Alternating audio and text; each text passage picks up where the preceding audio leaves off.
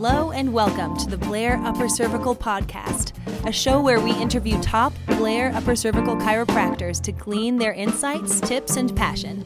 In each episode, your hosts, Dr. Kevin Pecca and Dr. John Stenberg, bring something unique and inspiring to help you grow and succeed. Enjoy the show.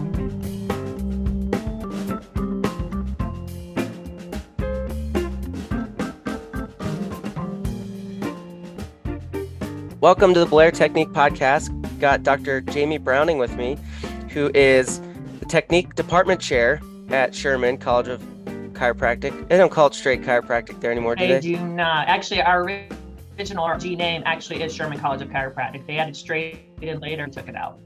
Yeah, really interesting history. If you guys don't know much about Reggie Gold and all those guys and the whole process of like Sherman and the objective straight chiropractic movement, all that stuff, check that out. Joe Strauss's green books or blue books have a lot about Blue that. Books, that's right. Yeah, fascinating history there. But anyway, Dr. Browning is the technique department chair there. She's also a part-time practice and an associate professor there at Sherman. So she's got her hands in a lot of different interesting things in upper cervical chiropractic. And what's your technique training background? So my main technique training is knee chest with KCCS. I am advanced certified, and then now I am working in certification with AO, so advanced orthogonal. I do a blend of both. Okay, awesome. So got a bunch of different perspectives to bring to the table, orthogonal and articular, styles of practice. She's also a diplomate, so has been through all the training there and has touched every facet of upper cervical care. So really interesting conversation to be had, and I'm excited to have you. So Doc, would you briefly share a little bit about your background? How'd you get into chiropractic? What was your path toward upper cervical care? And so how'd you land where you are now? I have a very interesting path. I'm sure everybody says it, but I'm really weird. So I graduated with an undergrad in psychology with an emphasis in counseling.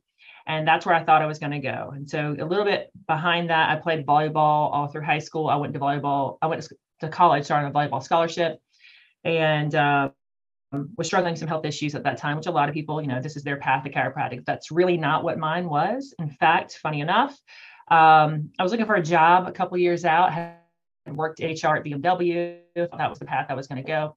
Didn't love it. And then I kind of got into a funk and couldn't find a job that really suited me. I joined reserves, the USNR. So I was part of the Navy Reserves for a little bit. And as I was doing that, I applied for a blind ad in a newspaper for a admission counselor position at a university in Spartanburg. And I thought it was what used to be called USC Spartanburg. Now it's called USC Upstate. So I applied, got a call from a woman named Lisa Hildebrand, who, by the way, changed my life. She's now up in Rhode Island doing some big things with children's work, but she was the vice president, or she was the director of admissions at that time. And so she told me it was for a chiropractic school. I thought, oh God, what? All right, fine, I'll apply. So I applied, and they took me because probably they were desperate, and I don't really know, but I think they liked the blank slate. I had no interaction with chiropractic. I had no concept really. My dad had gone to a chiropractor when I was little, but I didn't care or understand, to be honest. So I was someone that they could pour into and give Sherman's version of chiropractic. And so I wouldn't have to be competing with other thoughts and ideas. So they hired me on, and part of Sherman's process is you do philosophy courses. That's a big deal here. As a faculty member, our onboarding process is you go through philosophy 1 and philosophy 2. And my philosophy 1 course was with Myron Brown, and my philosophy 2 course was with Bill Decken, who is the greatest philosophy teacher ever. Oh, I take that back. I had Myron Brown probably when I enrolled in school. So sorry, I had Val Panaccio as one of my originals, and she's amazing. So anyways, as that process started happening, I enrolled also in a master's in counseling. So I was working on my master's midway through. This is not a brag point, but I was top of my class, was not getting fulfilled though, did not enjoy it. And funny enough, Reggie Gold, that you mentioned him, he came on campus to speak to the entire class, which back in the day, that used to be a thing. Like it was mandatory. You had to show up. An entire school comes to those. It's kind of a nostalgic thing now. And I listened to him, and he makes fantastic points. And I remember thinking, not satisfied with the role I thought I was supposed to be. I thought I was working my way into that master's degree, which really was going to lead me to a 2-year licensing, being a full-time therapist. That's what I wanted to do eventually. And that was also how I was going to become an officer role in the Navy. So I had all these plans, and he threw that for a loop. In fact, he shook me up, and I had to sit on the things that he had said. And I went home. And if you understand my humor, because I'm an odd bird at times, I'm really obnoxious and I have really crazy things that I think of. But on the way home, when I thought I had to go tell my husband that I think I want to do another career change, which I'm sure he was excited about. God, give me a sign, give me a sign. So on the way home, my favorite Journey song came on, which was Faithfully. And I was like, that's it. That's all I needed. Just needed one thing. So I went home and told my husband. And I walked into Lisa's office the next day, and I gave her an application for admission, which she thought was actually going to be a resignation letter. She was nervous because she saw the changes in me. So anyways, I had to go back to school, get a few sciences, and here I am. So, and I mean, chiropractic's been huge for me. It was huge, even in my faith journey. As soon as I started chiropractic school and looking at cadavers and stuff, it elevated my idea of there's some greater than us creating all the things. And so it's been really, really big for me. And then upper cervically, I'll kind of jump to that since it's kind of flowing up in the process. And since I mentioned volleyball before, playing volleyball, especially at a collegiate level too, you've got to be on your toes really quick. And in the back row area, when you're supposed to be passing the ball, you normally have like liberos now who kind of rotate through that process. But if you're a tall female, or even a tall male, you need to be really low to the ground and ready to dig and ready to pass the ball. I was fairly lazy. And I would go almost from a halfway standing position to diving. And one of the cool things in volleyball is you dive on the floor and you roll over your shoulder, and I was the best at that. I could roll over my shoulder a million times. Because of that, I became really unstable up through here. I mean, like I started having severe migraines. I was photophobic. I stayed in college. I stayed in my room for days almost. It seemed like I couldn't.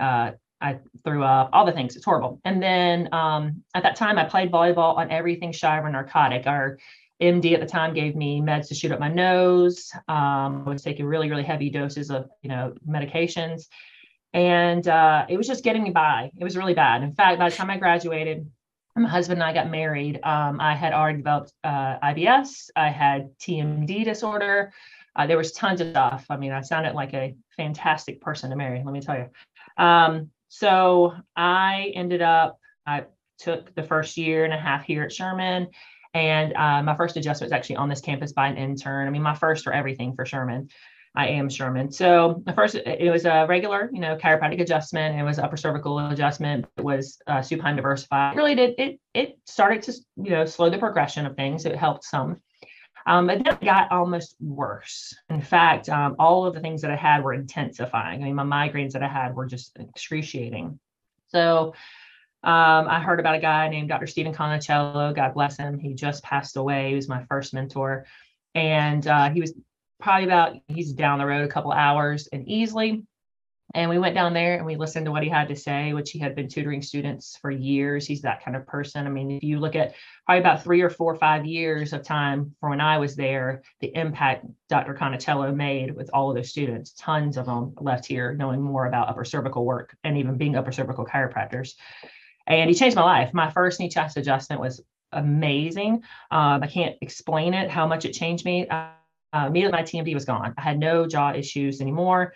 Within 2 weeks, my IBS was gone. And about a year-ish, my migraines were gone. So at that point, I was like, how could I not do upper cervical work? How could I not go down this path when it completely took me from a shell of a human being, a prisoner in my own body, to being a full expressing human, right?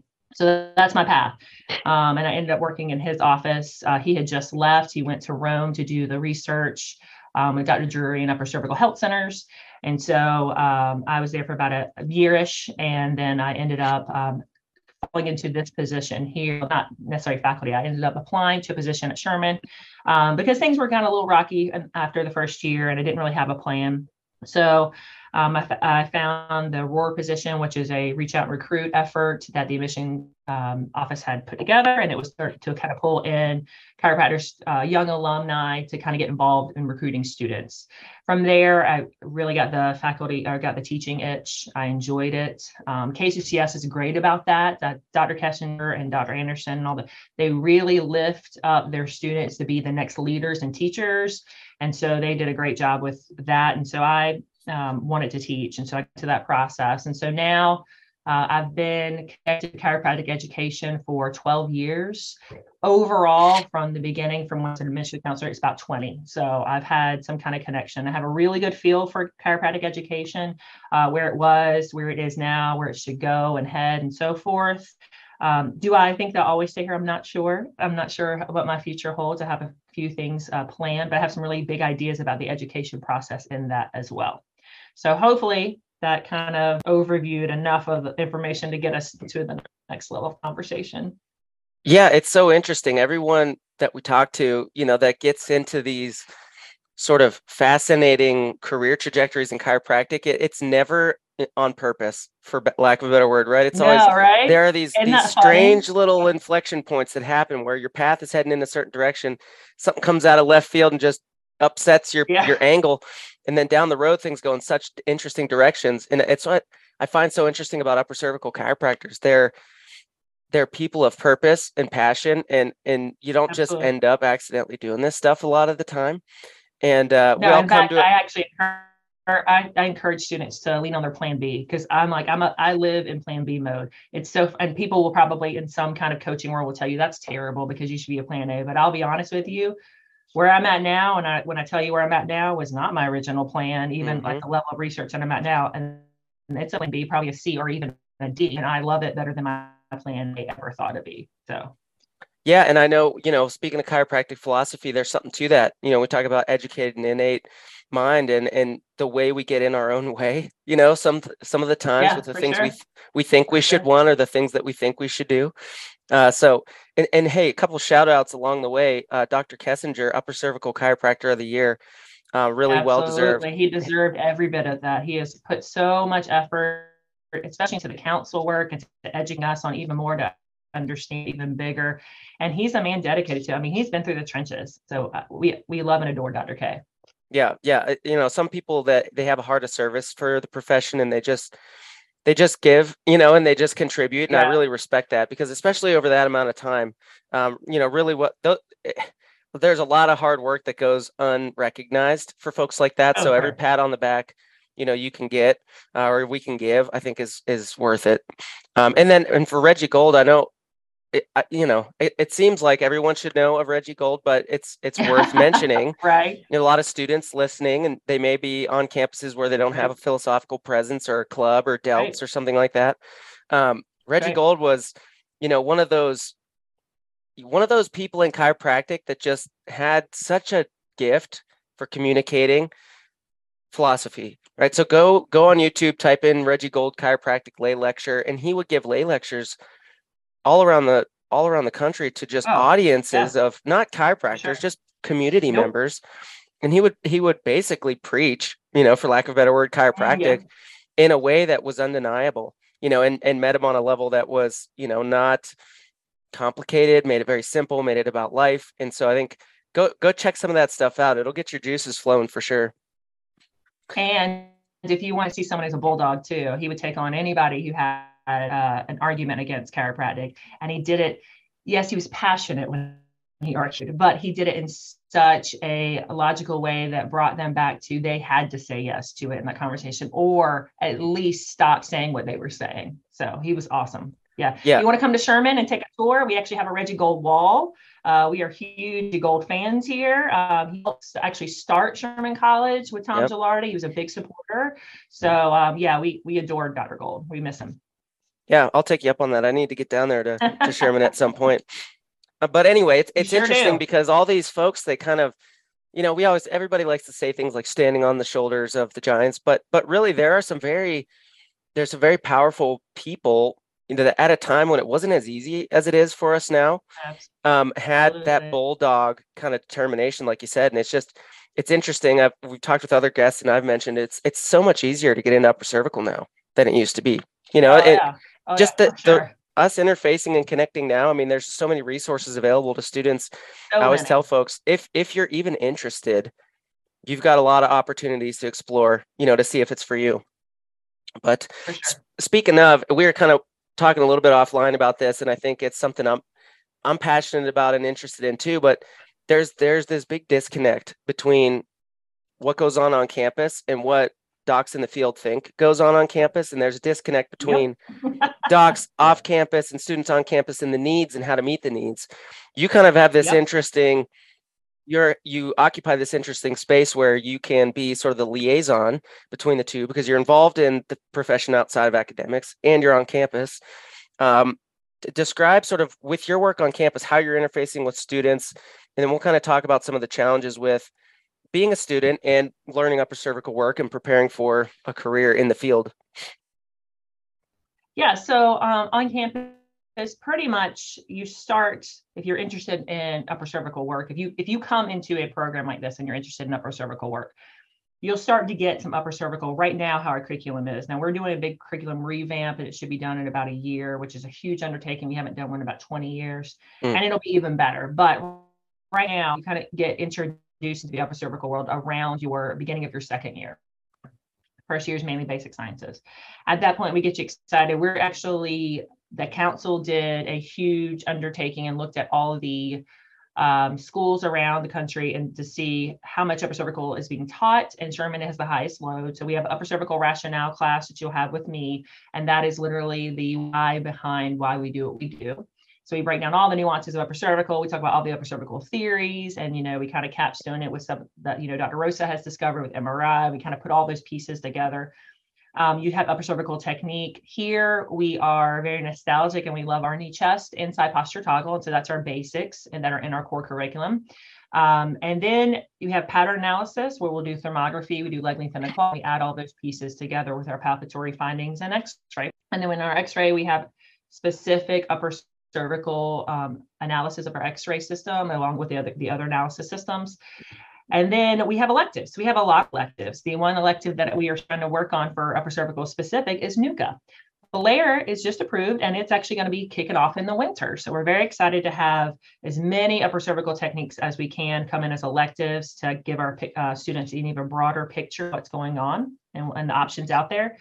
And in my world, typically students at fourth and fifth quarter, that's the majority of where my teaching is. However, as they go into clinic, I have a lot that I mentor. So does Dr. Theodosis the same way. And we take students who are very excited about this material and they come under our wing. We work with talk through their patient base that they have, work with their case doctors. Sometimes we co-manage even.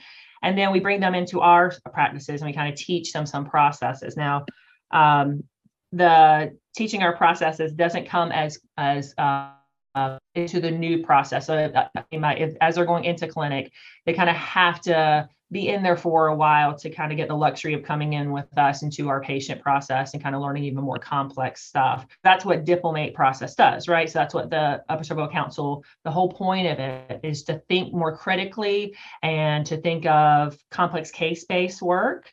It doesn't change. I'm not changing my technique. I'm not changing that. I'm not saying I'm not going to adjust them. I'm going to do other things instead. I'm going to take my adjustment and cater it to this very specific person who has very complex issues.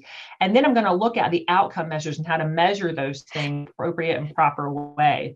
For example, a big patient base with me right now is dysautonomia patients. Now, it's probably that thing where you put it out there and they come to you because dysautonomia is passion. It is my issue that I have as well. And I'm sure some of my students are rolling their eyes to talk about it all the time. But it is a thing that I don't think chiropractors understand fully. We talk about it, we give some kind of service to it, and it's okay. But it's an area where I'm trying to build more research and put more effort into. And so with those kind of patients, they're given practical outcome expectation of care. And then I have things that I look at that are very standardized processes to see if our care is doing what we think it's doing. That's one of my cases right now. So anyways, the students, as they go through the process, if they are interested in those kind of things, again, we would take them under our wing and we help them with that. And again, it's because we want to do it. It's not that we're given any kind of financial incentive here for that, but we do that because we're excited about the work. We really want them to be part of it, which I think would be great for me to kind of lean into, because I think we talked about this. And so unless you want to introduce the question, but I can kind of lean into it of how other chiropractors can do the same thing. Mm-hmm. As a field and a whole, this is something Dr. Theodosis and I share, so I'm probably speaking a little bit for her too. Like I said, I've been connected to the chiropractic, or I've been playing in the chiropractic education world for 12 years, about 20. And I feel like I know chiropractic students, especially our new evolution of student. And the reason why I say that is because it's not who I was as a student, it's a different kind of evolution of student. And our field tends to, at times, chiropractic as a whole, but really upper cervical, tends to lag behind that evolution. We tend to think, okay, well, this is how I learned it and did it, so I think everybody should learn it and do it this way. But in reality, that's not how the current students feel. And so the big thing that I would encourage chiropractors to do on any campus, but especially ours, because I know our students the best, is to be on campus. Now, we do have virtual, ways that we can actually virtually log in, and do these kind of conversations, and they're great too. They're great as support, but I really think they need to come see you and talk to you and get to know you. I know seminars are great for that, but that's just one little touch point. The techniques on our campus, or the electives on our campus, that get the most support are the ones from the people who are on our campus constantly. And it's just really a competition of attention at this point for these students. They don't, again, come from, like, I remember when I was here that Dr. Colt showed up at 90 years old to speak. I could not wait for that moment. I thought, oh my God, one of the greatest of the greats is showing up to speak. I don't necessarily think our students think of things like that way anymore. It doesn't mean they don't have respect. They just don't hold those levels like we did. And so I think that when we all look at competition of attention, and especially with social media and everything they have coming at them, everything almost becomes the same. So whoever is shining the greatest and giving the most affection and attention gets the most attention from the students. I hate to be that way, but that's really who they are. And it's not a bad thing, because I'll be honest with you, I think they have a very high IQ for filtering people's intent. Then come listen to a speaker speak, and they will say, yeah, I think they're selling us, or I didn't really feel like he meant what he said, or those kind of things. Or they'll say, wow, that was awesome. I really connected to that. I want to know more. They really are very good at intent. And I think that's something that's a higher IQ than my generation was. They can figure that stuff out very quickly. There's very good positive things, but the one thing is that we just need to evolve as a field to match that. So my first thing is to get on campus and connect with the students, and not just connect with them for your technique's sake, like connect with them really, to be honest with you, to support them overall. If they don't pick your technique, so what? Pick another technique, support them through the process, because they're going to learn from you. They're going to learn something from you. And the old traditional way, and by the way, John, stop me anytime. I'm just going to keep rattling at some point. Go. At the old traditional way, and I understand why this was the way it was, but the old traditional way of chiropractic, especially upper cervical stuff, is that we were siloed, right? We had this technique, and it was this great taught it, and this technique, and this great taught it, and this great, blah, blah. Because we were forming, right? We were creating who we were. And part of that process was, in order to create it, we had to kind of put a wall around it to kind of keep, like, defend it, right? So nobody would take it and steal. I get all of those things. And especially that our founders who worked so hard, and the greats and stuff too, like even Dr. Sweat, who just passed away, all the hard work that he put in to get to where, I mean, my God, that man advanced things so crazily. He advanced things. So anyway, so I understand that. The problem is that this generation of student doesn't like silos. In fact, it feels dramatic to them, and it feels like when they go and listen to someone speak and say, this is the best technique and the only technique you should do, they are very good at looking around the room and saying, well, that technique works. I've seen people get better. That technique works. I see them get better. That is not true. So then what they'll do is, if that's not true, then they can't trust the other things you're saying. Yeah. So the silos, again, it's the point of the council as well. This is the whole point of the council. We do good and bad at this sometimes, but we are trying. That's our best attempt, is to bring everyone together under that beautiful umbrella of upper cervical focused care, and we can do and help the world in general, right? So I think breaking down some of those silos, one of the things is if you come onto campus to speak to students, I would highly encourage you, and this is the feedback we get from students as well, just talk about what's great about your technique and give us great cases. Don't talk about how the other techniques are bad so your technique looks good. That never works with our students. In fact, to be honest, they bristle, they don't like it, and they don't like the tension. This generation especially does not like the tension. And so you'll have a few that may follow you, but that's not going to grow with your technique. You want to get, right now, our general chiropractic schools, right? We're doing well, but we could totally have a higher volume and get even more people. Upper cervical is just a small microcosm of that right now, and we want to grow the upper cervical field. So if you're siloing, you're fighting for the few of the few, right? For student bases. When in reality, we start to unify on common messages, like the things the council is trying to do. We grow more upper cervical students, and then you have way more people to join your technique and do the things that you love doing, right? The thing that inspired you and changed you. And then after you get on campus and speak a few times and get connected, I would encourage you to get a club going. Now, a club has to be doctor supported. Our students, you'll have a representative that's on campus who will run the club, a student will, but a doctor has to be in contact and supporting it. We have a few techniques and electives who are trying to do those things. And it can be hit or miss though, because they don't have enough time to support. That's the thing. Someone somewhere's got to find enough time to support, because we cannot do it. And to be honest with you, they don't want us. They see us every single day and they get information from us. They want to see you guys. So it has to be doctor driven. And once that club gets going, then you create an elective, right? And so some of the people already have electives, don't have clubs. But if you had a club, I mean, I'll be honest with you, we have a torque release club on campus, torque release elective, every quarter, slammed with waiting lists, because those students are doing the work for you. They get people fired up and excited about that technique, and that's the kind of stuff that you see. It's the same thing that could happen for any technique, as long as you put the time and effort in the front of building it. Build that club up, get them excited, give them what they need, and they will continuously put people in those electives. And then that just builds and builds and builds. And then those students go to the seminars and they build them and they graduate and they become your colleagues. That's how we see working the best at this point. And I've said this to plenty of people. And thank God for Ben Glass, by the way. Do you know who Ben Glass is? No, I don't. So he's phenomenal. So he's running these things, Chiro, and he's trying to create curriculum for students who are in high school if they're interested in chiropractic, undergrad, and then actually in chiropractic school. And so he has all of these great people he's interviewed throughout the country, interviewed me as well. And he's trying to build resources and almost like a pre-curriculum to get you excited, like the science, like things that you need to be invested in looking into if you're interested in chiropractic. And he's done a great job. And that's the kind of thing, it's unifying, right? He's like, this is missing an overall chiropractic.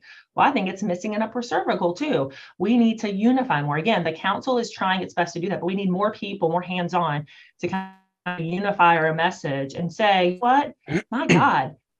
Blair works, right? And Atlas Orthogonal works, and Nichas works. Like all of these things work. Like I don't have to fight and say, well, I think I'm better because I do this and they do that. I need to say, absolutely, we're all trying to be more specific, more unified, and we're trying to help complex patients. Which, by the way, the thing I tell my students, 30 years ago, that complex patient is now your new daily patient. That's right. Complex patients nowadays are complex, right? They're intense. Big time. So right. So if our daily patient is already complex, then we need to make sure that we have all those nuances of specificity and understanding and outcome measures and those things. And also when to say no. Sometimes it's just a no. Sometimes it's just not going to be the best bet.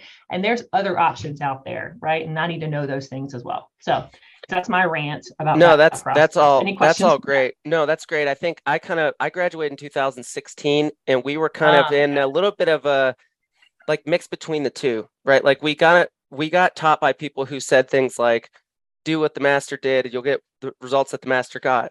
Thank you. And I'm like, okay, maybe, and that's great. And, and maybe I will just put my head down for 25 years and assume that the more time I do something, the better I'll get. But then I read about Dr. Blair, and 2 years into practice, he's experimenting. Right? He's changing what BJ taught him, right?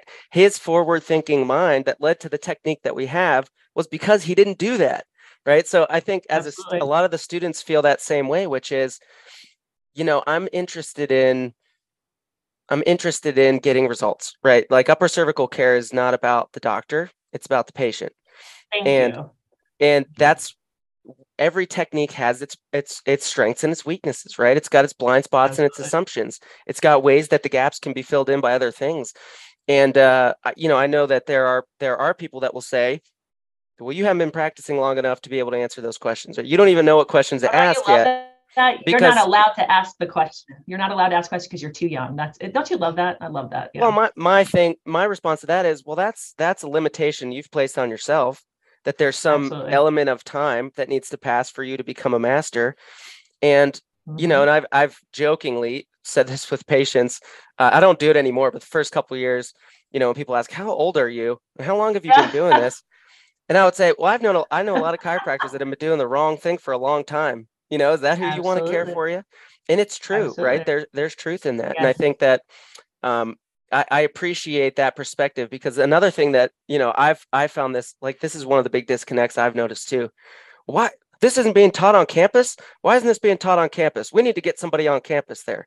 And it's exactly what you said. There's a process for that. You don't just go plop a course down in a curriculum Yeah. and assume Well, that and here's everybody's the coming out. reality. So, yeah. So for anybody who's interested, and the Blair people can tell you now, because it's been a hard road for them as well.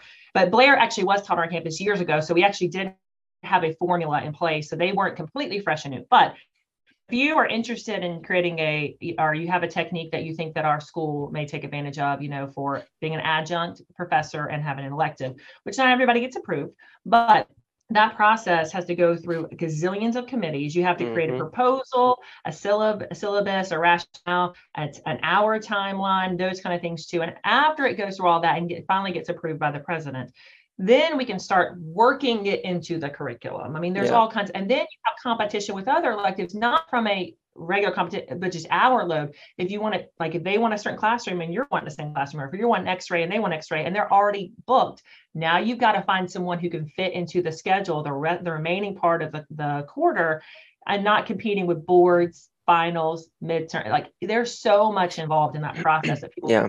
really don't understand. And then the whole thing of, well, there needs to be somebody, okay, well, this is, again, what we've struggled with, and they know this, and they are trying their best to try to get the process going.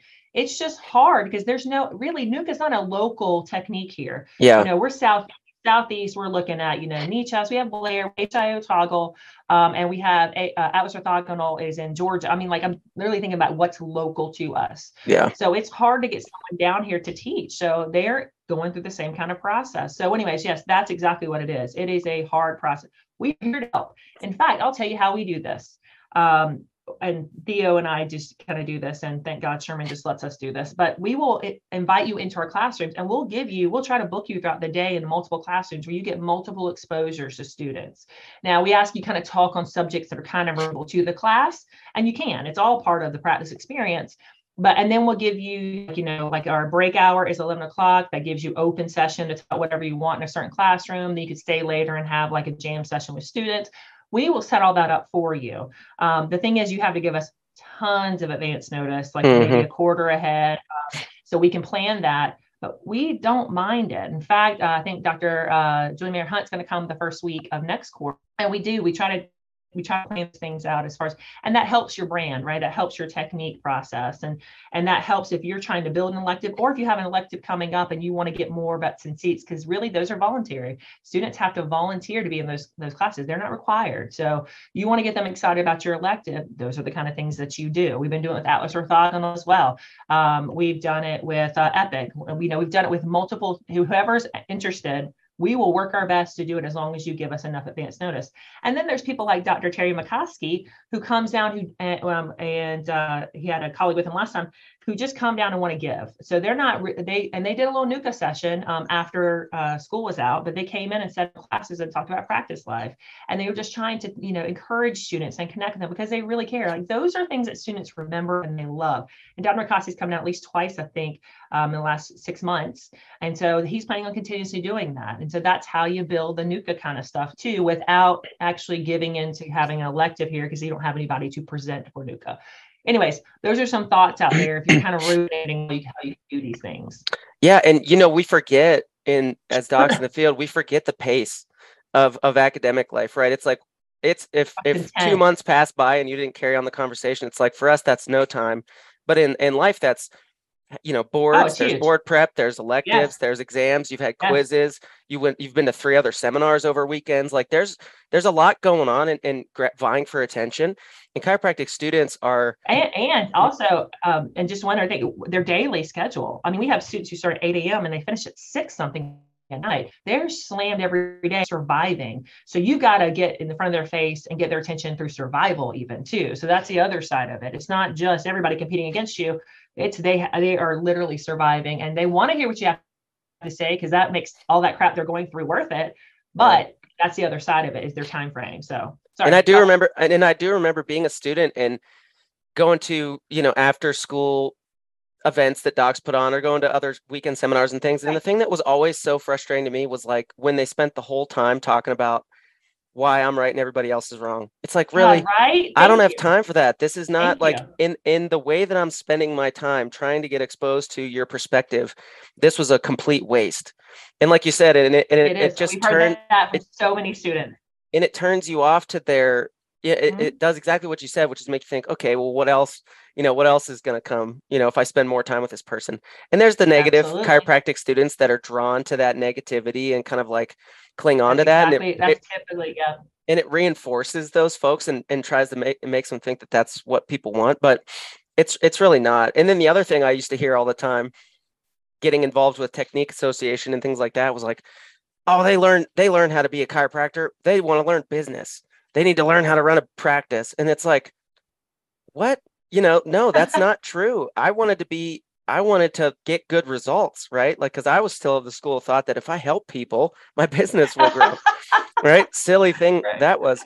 But no, it was like, oh no, you already know how to be a chiropractor. I'm going to show you how to do a screening. It's like, spare me, Exactly. There's coaches for that. There's consultants to hire for that. If you're a technique person, I want to learn technique from you. And it was just, again, one of those things that's just, over time, what gets interesting to docs is what they think is interesting to students. And, and I think, again, you have to always put yourself in their shoes versus how would I want to learn this? Because the way Jamie Browning wants to learn something is very different than my Q4 students right now. And so as a teacher in the chiropractic education, we have had to tap dance more than we've ever tap danced to try to keep attention and try to keep them focused on stuff. And it's not necessarily bad. In fact, it makes you a better teacher doing it, but it's exhausting, and it will push you outside your comfort zone. So if you are thinking of how to connect to students, you're going to have to think here, and here's how you do it. It's so stupid. Go to TikTok, go to Instagram, go look at the ways that they get excited about stuff. And there are people on there teaching things. Mm-hmm. So watch how they teach stuff. I mean, that's that's the excitement level they have. In fact, I'll tell you this. I've been working with Atlas Orthogonal a lot, right? And they have an elective on campus and they're doing great. And they're keeping up momentum now. For a while, we had to struggle with momentum, but really it was just exposure. They didn't have enough exposure. They didn't know who the late, great Dr. Roy Sweat was. They didn't have those things like I had. I was like, oh, he's an icon. I absolutely want to learn his technique, those kind of things, right? So I worked with Dr. Angela Colavita and Dr. Dennis Fiorini, and some of my feedback, I gave some of the same feedback to Dr. Fiorini for his talk, and God bless him. He came in and he crushed. He spoke exactly how he talked about. He talked about really cool things. He showed cases, literally videos of cases of them taking care of really cool patients. And the students were so excited after it was over with. It doesn't take a ton. And I can tell you, Dr. Fiorina will probably say it's old dog, new tricks. And he did a great job of it. He didn't take much to adapt. I gave him a list of things. And as long as you kind of go by the blueprint it will give you, I'm telling you, we understand students pretty well. I know people see students at seminars and they think they get them. I understand, because I hang out in the same seminars a lot of times with those students. That's a different side of a student than the daily student that we see. The daily student who is stressed out, burned out, and all of those kind of things. When you're at a seminar, you're on cloud nine. Those kids are just excited, and it seems like everything you say is pure gold. Mm-hmm. That's not how the daily student feels. The daily student, that same student will come back here and be overwhelmed, and they will dump most of the stuff that you told them because they're back into the juggle of life. But if you come in and bring those things while you come onto campus, it'll refresh them and keep them focused on what they want to do, that kind of stuff. So, and there's a huge evolution that happens in a short amount of time. I mean, you have if you're interfacing with students, it's everything from they don't know spinal anatomy to they were a complex upper cervical patient, right? Like it's everything in between That's a too. great point. Yeah, And it's a great so point. there's definitely an evolution that we all went through to get to our just entry into upper cervical practice, let alone what Yes, happens after the sure. fact. And so I've always just encouraged, docs and students too, just get connected. Just make friends in the upper cervical field. Oh, for sure. Just feel a sense of familiarity and comfort with talking with docs like Dr. Browning and myself and others that, Absolutely. you feel resonate with your chiropractic values and your style and the things you're interested in. And at different times you have different mentors for different things, and I've kind of learned that, I go to certain people for certain questions and other people for other questions. Absolutely. And all that stuff is just building what Dr. Arnaud Bernier, who was an early Sherman grad and a Reggie Love Gold guy. Arnaud. Yeah, Arnaud. Yeah. He Yeah, would big always, Sherman supporter. Yep. when he would come on campus, he would always say, build for yourself a parallel curriculum. You've got to put these, you've got to put this separate upper cervical, let's just in that context. And he would say chiropractic curriculum together, find your mentors, find your instructors, find the resources, and start to structure your own little upper cervical curriculum. Because that just kind of gets the ball rolling. And then you get into practice, you start working with real people. And even in clinic, if you've got options to do that, it just opens the door for more questions. And so if you've got connections with diplomates, with practicing docs that have been in the field for a long time, I mean, it's invaluable. And then wherever you end up, get under good upper cervical care yourself. I know for me, that was a big determining factor. I kind of came to upper cervical intellectually, but had the experience as a patient. And I tell patients this all the time, that I got better results with fewer adjustments less often, and that's, isn't that crazy? And it's crazy, right? And it's like, and again, I'll tell you too, you need to follow people who have that mindset. I was very blessed. Once I started upper cervical work, I felt, because Dr. Concello was training with KCCS. That's who I went and trained with, because that was my first adjustment, right? And that is their big push, only when absolutely necessary. And they were the first ones to introduce me to advanced research. They're like, hey, let's look at the latest research of biomechanics, and let's talk about how the NTS, the nucleus tractus solitarius, connects to all of this, and the blood supply, all of those things. Dr. K and Dr. Anderson, my Pat, and Dalliers all got me excited about those concepts. And that's what I built on in the future. It was from that foundational concept. And I can't, that's my filter. I can't look back now. It's got to be that kind of world. And it is. It's less is more. And the research all says it. And thank God people are starting to slowly wake up to that. Less is absolutely more, but it's less done right is the first part of that. Exactly.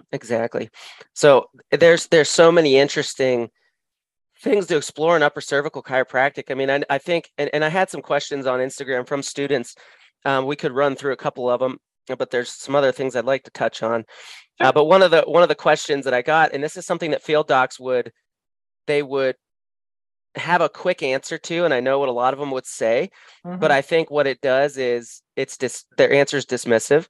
And one of the questions that I got was, what other skills, should upper cervical students and docs be building? And in parentheses, they say functional medicine, neurology, nutrition, soft tissue approach. What other things should we be thinking about to build out our, and here's what I would have got, for most of my mentors. Well, you don't need to do any of that. You just need to get better at upper cervical. If you get your patients holding, that's a non-issue, right? That's not what we do. And so it's just to dismiss. Sure. I'll answer it this way, and then I'd be curious what you say.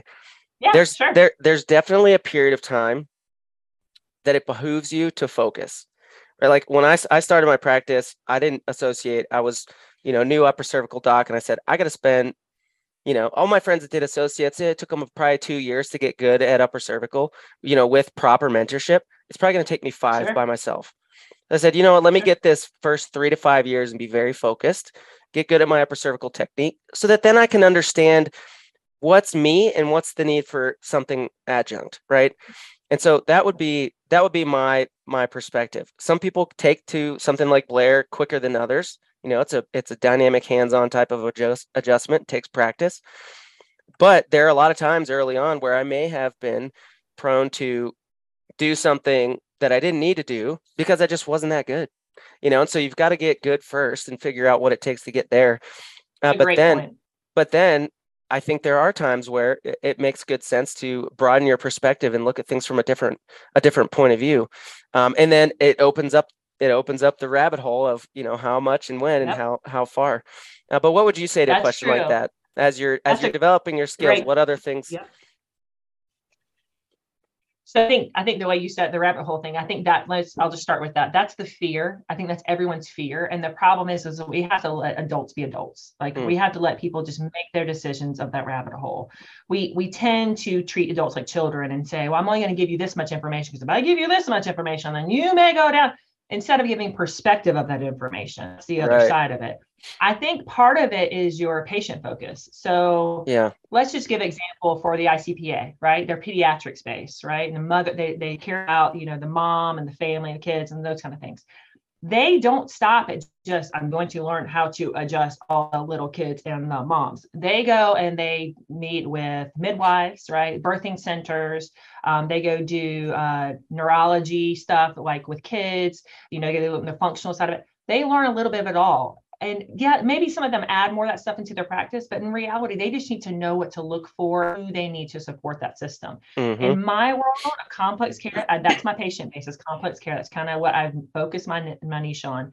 I have a physiatrist I train with. That sounds crazy, but I train with them to understand more about the pain process of the body. I want to understand how it's our autonomic nervous system that does a lot of those things, and how it's our central nervous system that ends up coming in later on when our autonomic can't do its job either. So pain is not just pain. I want to understand those things. And that's also how I got into the thermology stuff. It comes from a background in ACCS with thermography, which I teach here at Sherman, and I'm very adamant about, and I adore and I love. That's what leads me into that. And then I have a researcher that I work with at Converse College, who actually, he is a psychologist, and he does animal studies and all kinds of stuff. But I learned from him good ideas for research and good concepts. And I mean, he's a study professor who's done that for years.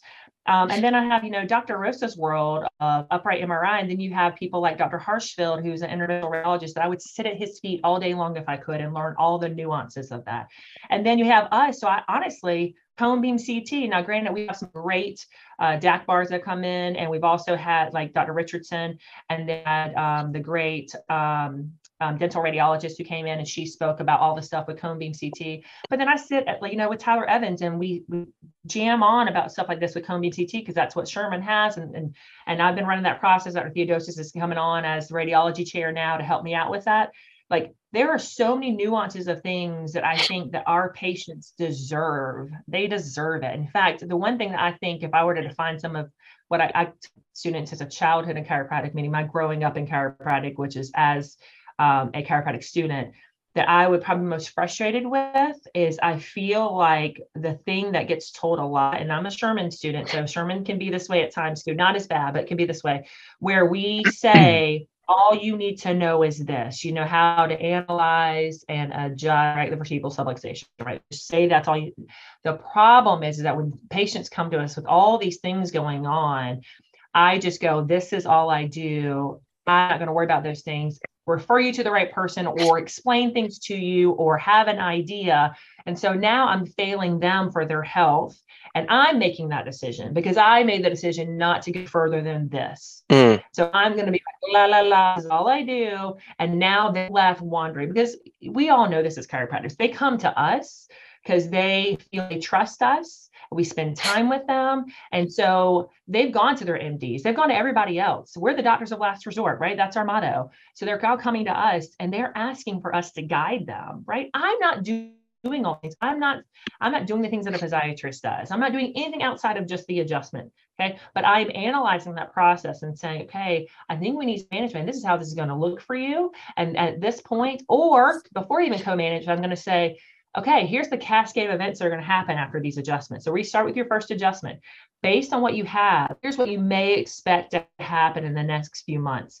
And these are going to be normal things that are going to happen. Don't freak out. I want you to communicate them to me, but I don't want you to say about them. And here are timeframes we're going to be looking at. I'm going to be checking in 3 days, 2 weeks, 4 to 6 weeks. I have all these things that I tell them, and they are so much more calm about the process and understand there's an ebb and flow with things that happen. That came from my extracurricular stuff. have. It didn't come from my chiropractic education and my focus in upper cervical. It came from all the stuff I from that product, which is really what the Diplomate did for me. I'll be honest. It sparked things that I already thought that KCCS and those other groups had started, but it blossomed it out and it pushed those areas. And I didn't feel like I was sinning by learning other information. I actually feel more confident in what I do now than ever, in fact. But it also gave me that kind of perspective where I say, oh, this is probably what's going on with your system, and you just haven't had the correct diagnosis. That's okay. We don't need to even have a name on it, but this is what you probably can expect. Yeah. And this is what we're going to look for. And then they have proper expectation, and they are not another patient who leaves and says, I tried chiropractic, it didn't work for me. Because we typically oversell it. We say it fixes it all, because we know it can do so much, right? But we oversell it and say, go ahead and fix it all. But here, when I come to a patient and say, this is where I can help you, and nothing else do this, but this is where I can come help you. And then this is what we're going to make for us. We're going to figure out what to do. You know, like Dr. Rosa says, the quarterback of the team, right? I'm the one that's to say, I understand what's going on with you. And then after we get you under care, we're going to figure out what else you need, that kind of stuff, right? Yeah. And that gives the patient, first of all, they have confidence in you. And secondly, they feel like they understand its place and they're going to give it a chance, right? So anyways, those are all my perspectives. That's not a short answer. I give you a fire hose. No, that's a perfect answer because it's the truth. And again, if it's about, you know, we talked earlier about how upper cervical is not about the doctor. I mean, there are people that just want to be a hero, you know, and that they want their one thing to be the thing, and they want to save people. I've heard people say this, right? We're saving lives. And we want to go out and save all these people from drugs and surgery. And you know, but really, let's be honest. If shit hit the fan and it was me, I don't know that I want to wait 2 years to retrace myself back to health, right? It's like I want someone that's going to be a guide, like you said, and that's a great point. and to be there to help me live my life, you know. And that doesn't mean that I need a chiropractor to sell me $1,000 worth of supplements, you know, or to stick me full of needles, you know, or to do whatever. But I think there's a certain level of humility that says, here's where I can help, you know, and here's all the other factors we're going to consider. And here's the conversations that we might need to have and some of the other people that might need to be involved. But I'm on your team, you know, and I'm helping you through this. That's exactly what it is. You're on a team. And that's, again, what we teach our students. And you are part of a team of people. And here's the honest to God reality. These complex cases, again, the ones that the percentages are growing and growing and growing for these huge complexities are walking into our office because we are not adjusting the spines of BJ's time. Yeah. And in fact, this is, again, I'm stealing from Dr. Rosa, but if that's our roadmap, the things that we did that BJ did back in the day, we're now following the wrong roadmap because the patient's different. It's very different, right? They eat different foods, right? Which is all fast food junk. They sit all day. The tissues are just different. Yeah. The distress, right? And you said, right. And we're not doing collagen matrices like we used to. So everybody has hypermobility, you know, all the kind of things, right? So if that's what we're dealing with, then it is so disrespectful to a patient to say, this is all you will need. Now, here's what I will say. This cannot be replaced. Nothing can give you what we can give you, right? But there are other things they're absolutely going to need in their care and their life and their health. But because chiropractors, and I hate to say this because I probably struggle with this sometimes too, are so insecure as a profession because we can't stand on our own 2 feet and say we love what we do. We have to compare ourselves to the other professions, right? But because we're insecure, we want to say it does it all. It'll fix it all. And because that's what you hear, right? If somebody gets diagnosed with something, the first thing you are the under chiropractic care. And I appreciate that. I do. And even your heroes, I appreciate the thought process. I don't appreciate how that looks in execution, but I appreciate the thought process. The problem with that, though, is you're automatically assuming that is going to fix it all. And people will go, oh, no, I was just, so that they're No, you weren't. You were thinking that once they got that adjustment, that all just miraculously goes away. That's not how things work with the human system and body, and especially this day and age. These human beings that we are seeing in front of us, they have multiple things that are going on, and part of it is ownership of their own bodies. They don't have ownership of their own bodies, and we can't do that for them, even if with an adjustment. They are going to have to take ownership of their own body. Anyway, those are like soapboxes I get on all the time. No, and by the way, on the provider side of things, if you're not a narcissist, this is heavy. Right? Like this is the things that you hear, right? People tell you like, oh yeah, just clear them out. And then the miracles start happening. And you're in your practice by yourself going, okay, I'm waiting on this miracle for this person. This is a heavy Thank burden to be you. carrying the needs of all these Yeah, people and to accept the full responsibility of their health. That's not the that's right. chiropractic objective, right? We're not, Mm-mm. health is not our responsibility, frankly. Like if you No, read into any no, I chiropractic agree. I philosophy, totally agree. so Right. so it's It's this not. interesting We thing are that we are wanting that we are wanting the patient to adapt. That's right. yeah, and it's this interesting thing that I ran into, and I started talking to other docs about it and figured out that, oh, this is a real thing. We talk about folks burning out, we talk about all these different things. It's like it could be a very heavy practice setting when you're working with complex cases. When you're coming in and people's lives are destroyed, right? They're guys that are 40 years old on disability because their Meniere's is so bad they can't hold a job, they can't support their family, and then you're gonna act like you're gonna shoulder that burden of, Yeah, exactly. and you're going to be the one that has to take that on and correct that for them. That's too much, right? And It and it I is talked too to much. Dr. It's way Bulow too much. about this. And if you've been told, yeah, well, sorry, I was saying, if you've been told by other people that that's all they do and everybody gets better, blah blah blah, it's not true. That is a fault to when I graduated. I don't know about when I graduated, we called it pie in the sky. And everybody went to go try to grab it, right? When you graduate, that's what you wanted. And then you realized, oh, it's unattainable. You'll never get there. And then you would fall into earth and you thought, I am a failure in practice. I already prepped my students to get that speak out of their head because you're given insurmountable odds. Like those things do not happen like that. In fact, this goes back to BJ's times, the cicatrix and penumbra effect, right? Mm-hmm. Mm-hmm. Cicatrical. So the things that take time and that you're a daily process, that's normal healing. And penumbra, which was always the blood supply thing, right? You adjust the person, whatever they came with, it's all gone, rid of, miracle cases. Those things happen. Absolutely, they Yeah. do. But your daily is going to be the cicatrix effect. It's going to be the slow healing process. And that you should expect. Yeah. But that's not what you're told, right? So No. sorry, continue. No, 100%. And compassion fatigue is kind of the thing I'm hinting at, which is, I've seen a lot of my friends and colleagues go through it too, where they'll kind of, you'll see the practice ebb and flow because their energy ebbs and flows with just how heavy it can be sometimes when you get a lot of complex cases. And I tell everybody, I'm like, I'm down for a miracle, and they happen, but here's the more likely scenario, like Absolutely. talking about expectations. I'm like, I hope you are. I work up everybody like it's going to be a miracle, right? And that first adjustment, I've got that in my heart. But at the same time, we're down here on earth where we assume, where we expect that things, sometimes don't go according to plan. And by the way, like people get this. If they sit across from you and go like, I've had chronic daily migraines since I was a teenager. I'm 58 years old. Yeah. You're gonna they don't expect you to fix it with one adjustment, Nope. right? Nope.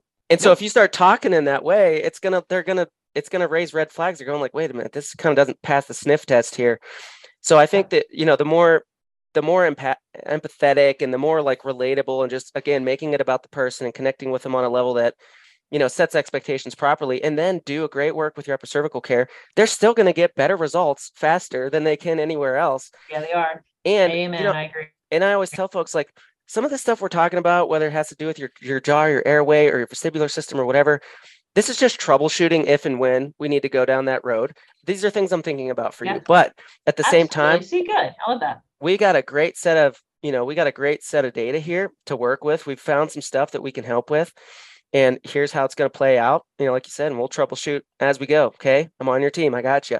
We're going to work this out together. Love it. And with those people, they're appreciative. You can see their demeanor change. You can see them melt because you didn't say like, okay, if this doesn't work, I don't know what to tell you. I either have to, either has to be a miracle or it doesn't work. Right. That's heavy for everybody. Isn't it crazy?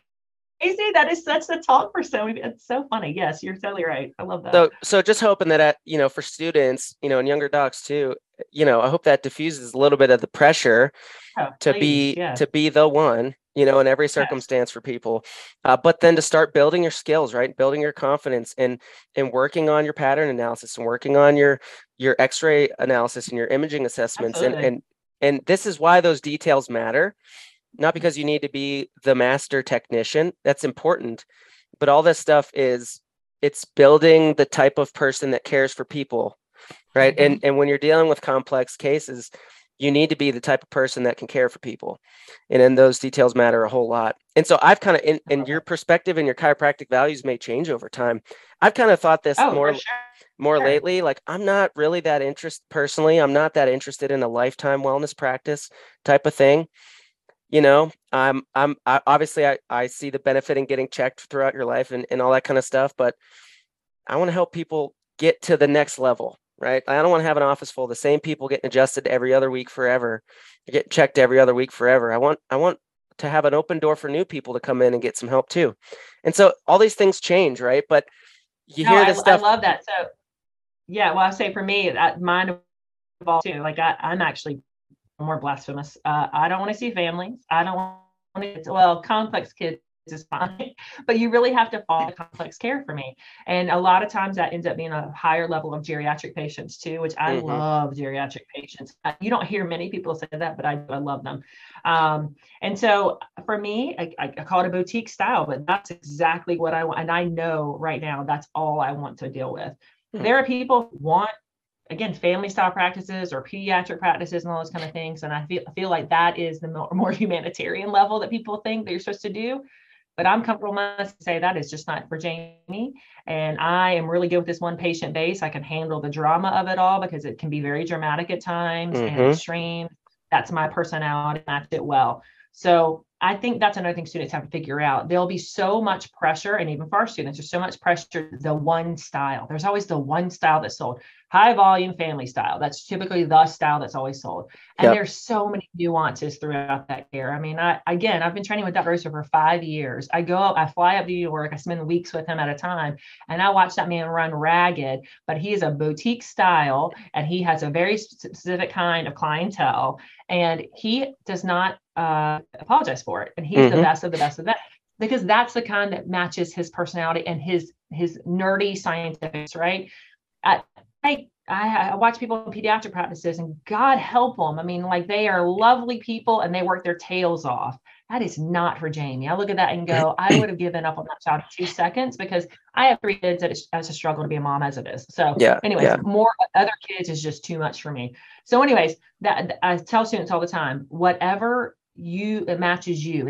You got to love what you do. You can't just say, I'm going to go do this. I'm supposed to do this. You got to love what you do. If athletes are what you love, go do athletes. So it doesn't matter. Everybody needs the care. Yeah. Right. So 100%. Yeah. And we all have strengths to meet the needs of certain, people in our communities. And it's, I've gone through all that. I was like, I want to work with athletes. Then I worked with some athletes and figured out, well, that's not what you think it's going to be. Right. And then, I want to see families. And then you start seeing some families and you're like, man, this doesn't really scratch my itch either.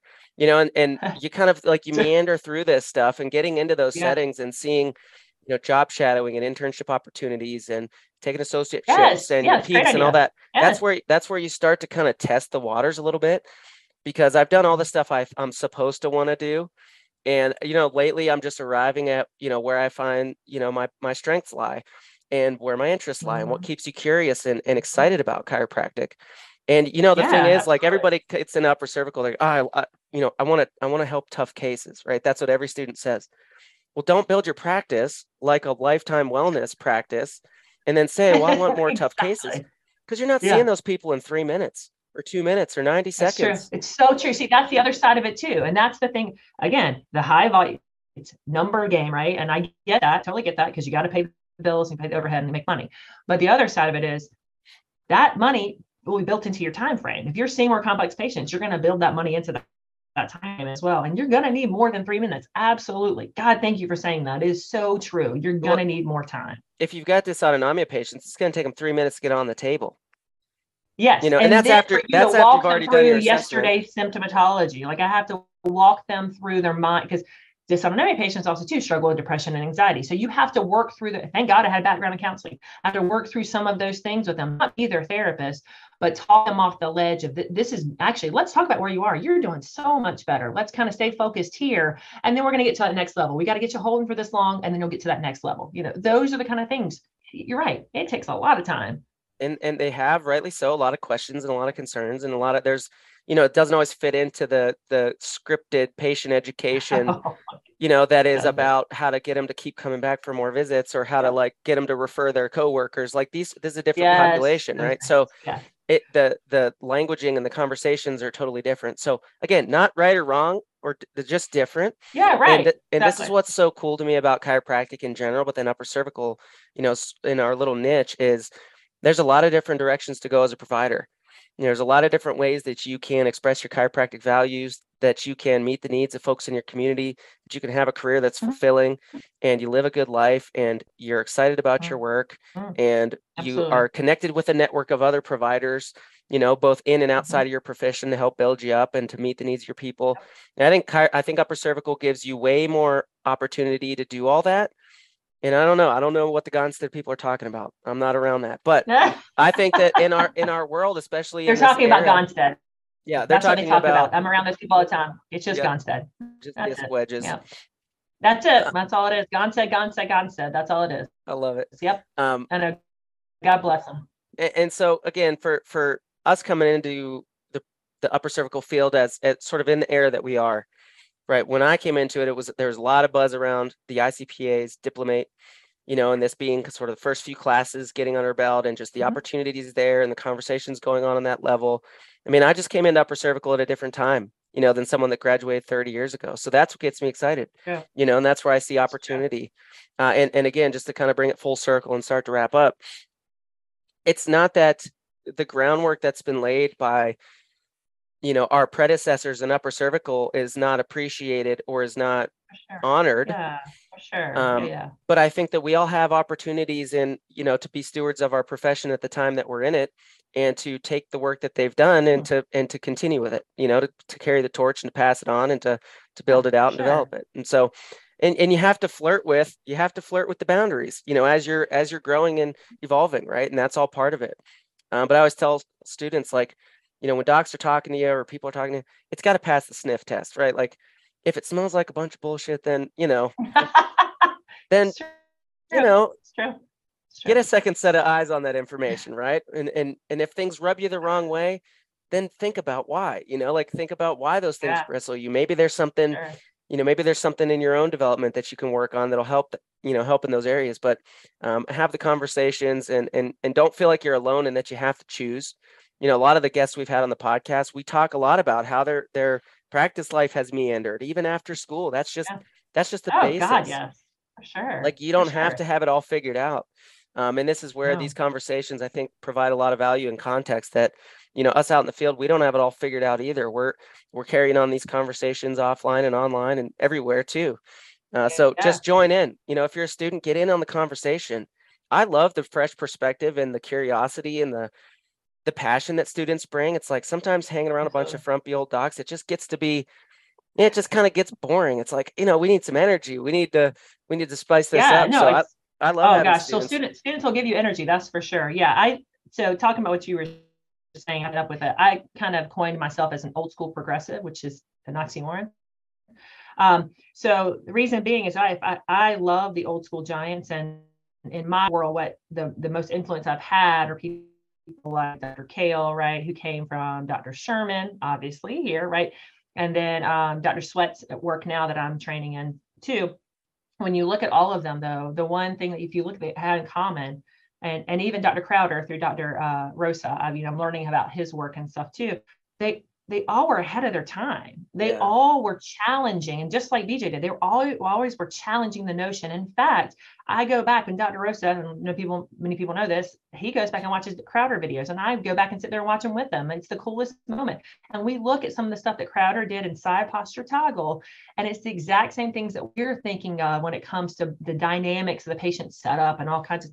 He was ahead of his time. Dr. Kale, have you ever heard him talk about neurology and stuff too? And he could draw it all out to the simple cell. Houston control, Yes, Houston control, right? And if you go and look at Dr. Sweat stuff and the biodynamics and the forethought to actually bring in engineers to create something that would be something that we can as chiropractors be effective in creating that model and how that actually works, and to save a chiropractor's spine through the years as well, and that kind of technique. And then I look at the greats who just passed before us, like Dr. Bob Brooks. My God, he was, I called him the Yoda of chiropractic, who now the new version of that Yoda, and he's going to hate that I say this, is Jeff Schulten in my mind, because I sit there all the time because he's that bigger. But one thing that Bob Brooks says, and it's the truth in it all, please hear this. It's that, it's the box of knowledge, right? There's the box of knowledge, truth is inside, and there's holes all in it, all looking in one version, like of a whole, and we're all seeing a piece of the truth. It doesn't mean that just because you feel a way or you want to adjust a way or all those kind of things, that somebody else's way is wrong. There's a truth in there, just like there's a truth in yours. And again, if we kind of come together, we can kind of see those truths and make a bigger picture for ourselves and for the field and for our patients. So that would be my tip of the hat adieu. Awesome. Yeah, that's beautiful. And the thing is, we have an inside out philosophy, and as chiropractors, we always like to point at the things outside of our profession that are holding us back, that are limiting us, that are, influencing how many people we see and all that kind of thing. And that's not our philosophy, right? So if we turn that philosophy back in on ourselves and say, define about what you're not. Inside out, right? So I think this is all great. I appreciate that you're on campus as a beacon for students, because frankly, when I was on campus, there just weren't that many, that were grounded like that and just had that level of, Where did you go to school? I went to Life. Okay. Atlanta? Yep. Mm-hmm. And I had some good ones. I took AO with Dr. Sweat. I was able to do that while I was there. I had Dr. Charmaine Herman teach me Blair. Dr. Richard Franz. Oh, Charmaine's great. Yeah, Dr. Richard Franz he was a Kale Redcoat. He was our toggle instructor. That's so awesome. we definitely had those lights. But how many couple dozen professors that we had? That's 4 that I could mention that had a real impact. So it's a big deal. I appreciate that you're doing that. Oh, and thank you. Shout out to Dr. Theo too there as your wingman. I know it's hard work. It's not often work that you're it's sometimes I'm sure feels like thankless work, but those of us that are out here looking in say we appreciate you. We're here to support you as you support the students, and hope that the students and young docs find this valuable. So any last words of encouragement as we start to wrap up? No, I mean, it's the whole thing. Build your oyster. It really is. Chiropractic is not going anywhere, but to be honest with you, upper cervical needs to grow and progress. And so part of the progression is we don't lose our roots. We don't lose who we are. But you really need to think big picture. How do we get to more people? How do we get to that tipping point? And big part of that, my push is research. I'm the research chair of the council, and that's a big thing that we're missing in our field. We need to have more research and more pen to paper and more publications. That's how the needle starts to move. We can see a gazillion patients, but that's not going to change the narrative. It's not going to change the culture, and not going to give us an authority position.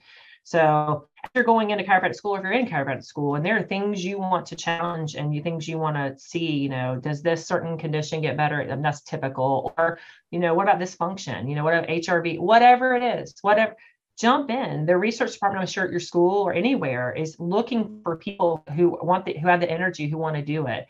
And that's that's an area that a lot of people who see the picture, that's our weakness right now, is research. We all see it in our practices, and you'll see it as a student. We have to start doing that kind of work. So be thinking about that as you're going through school and getting it out into the profession.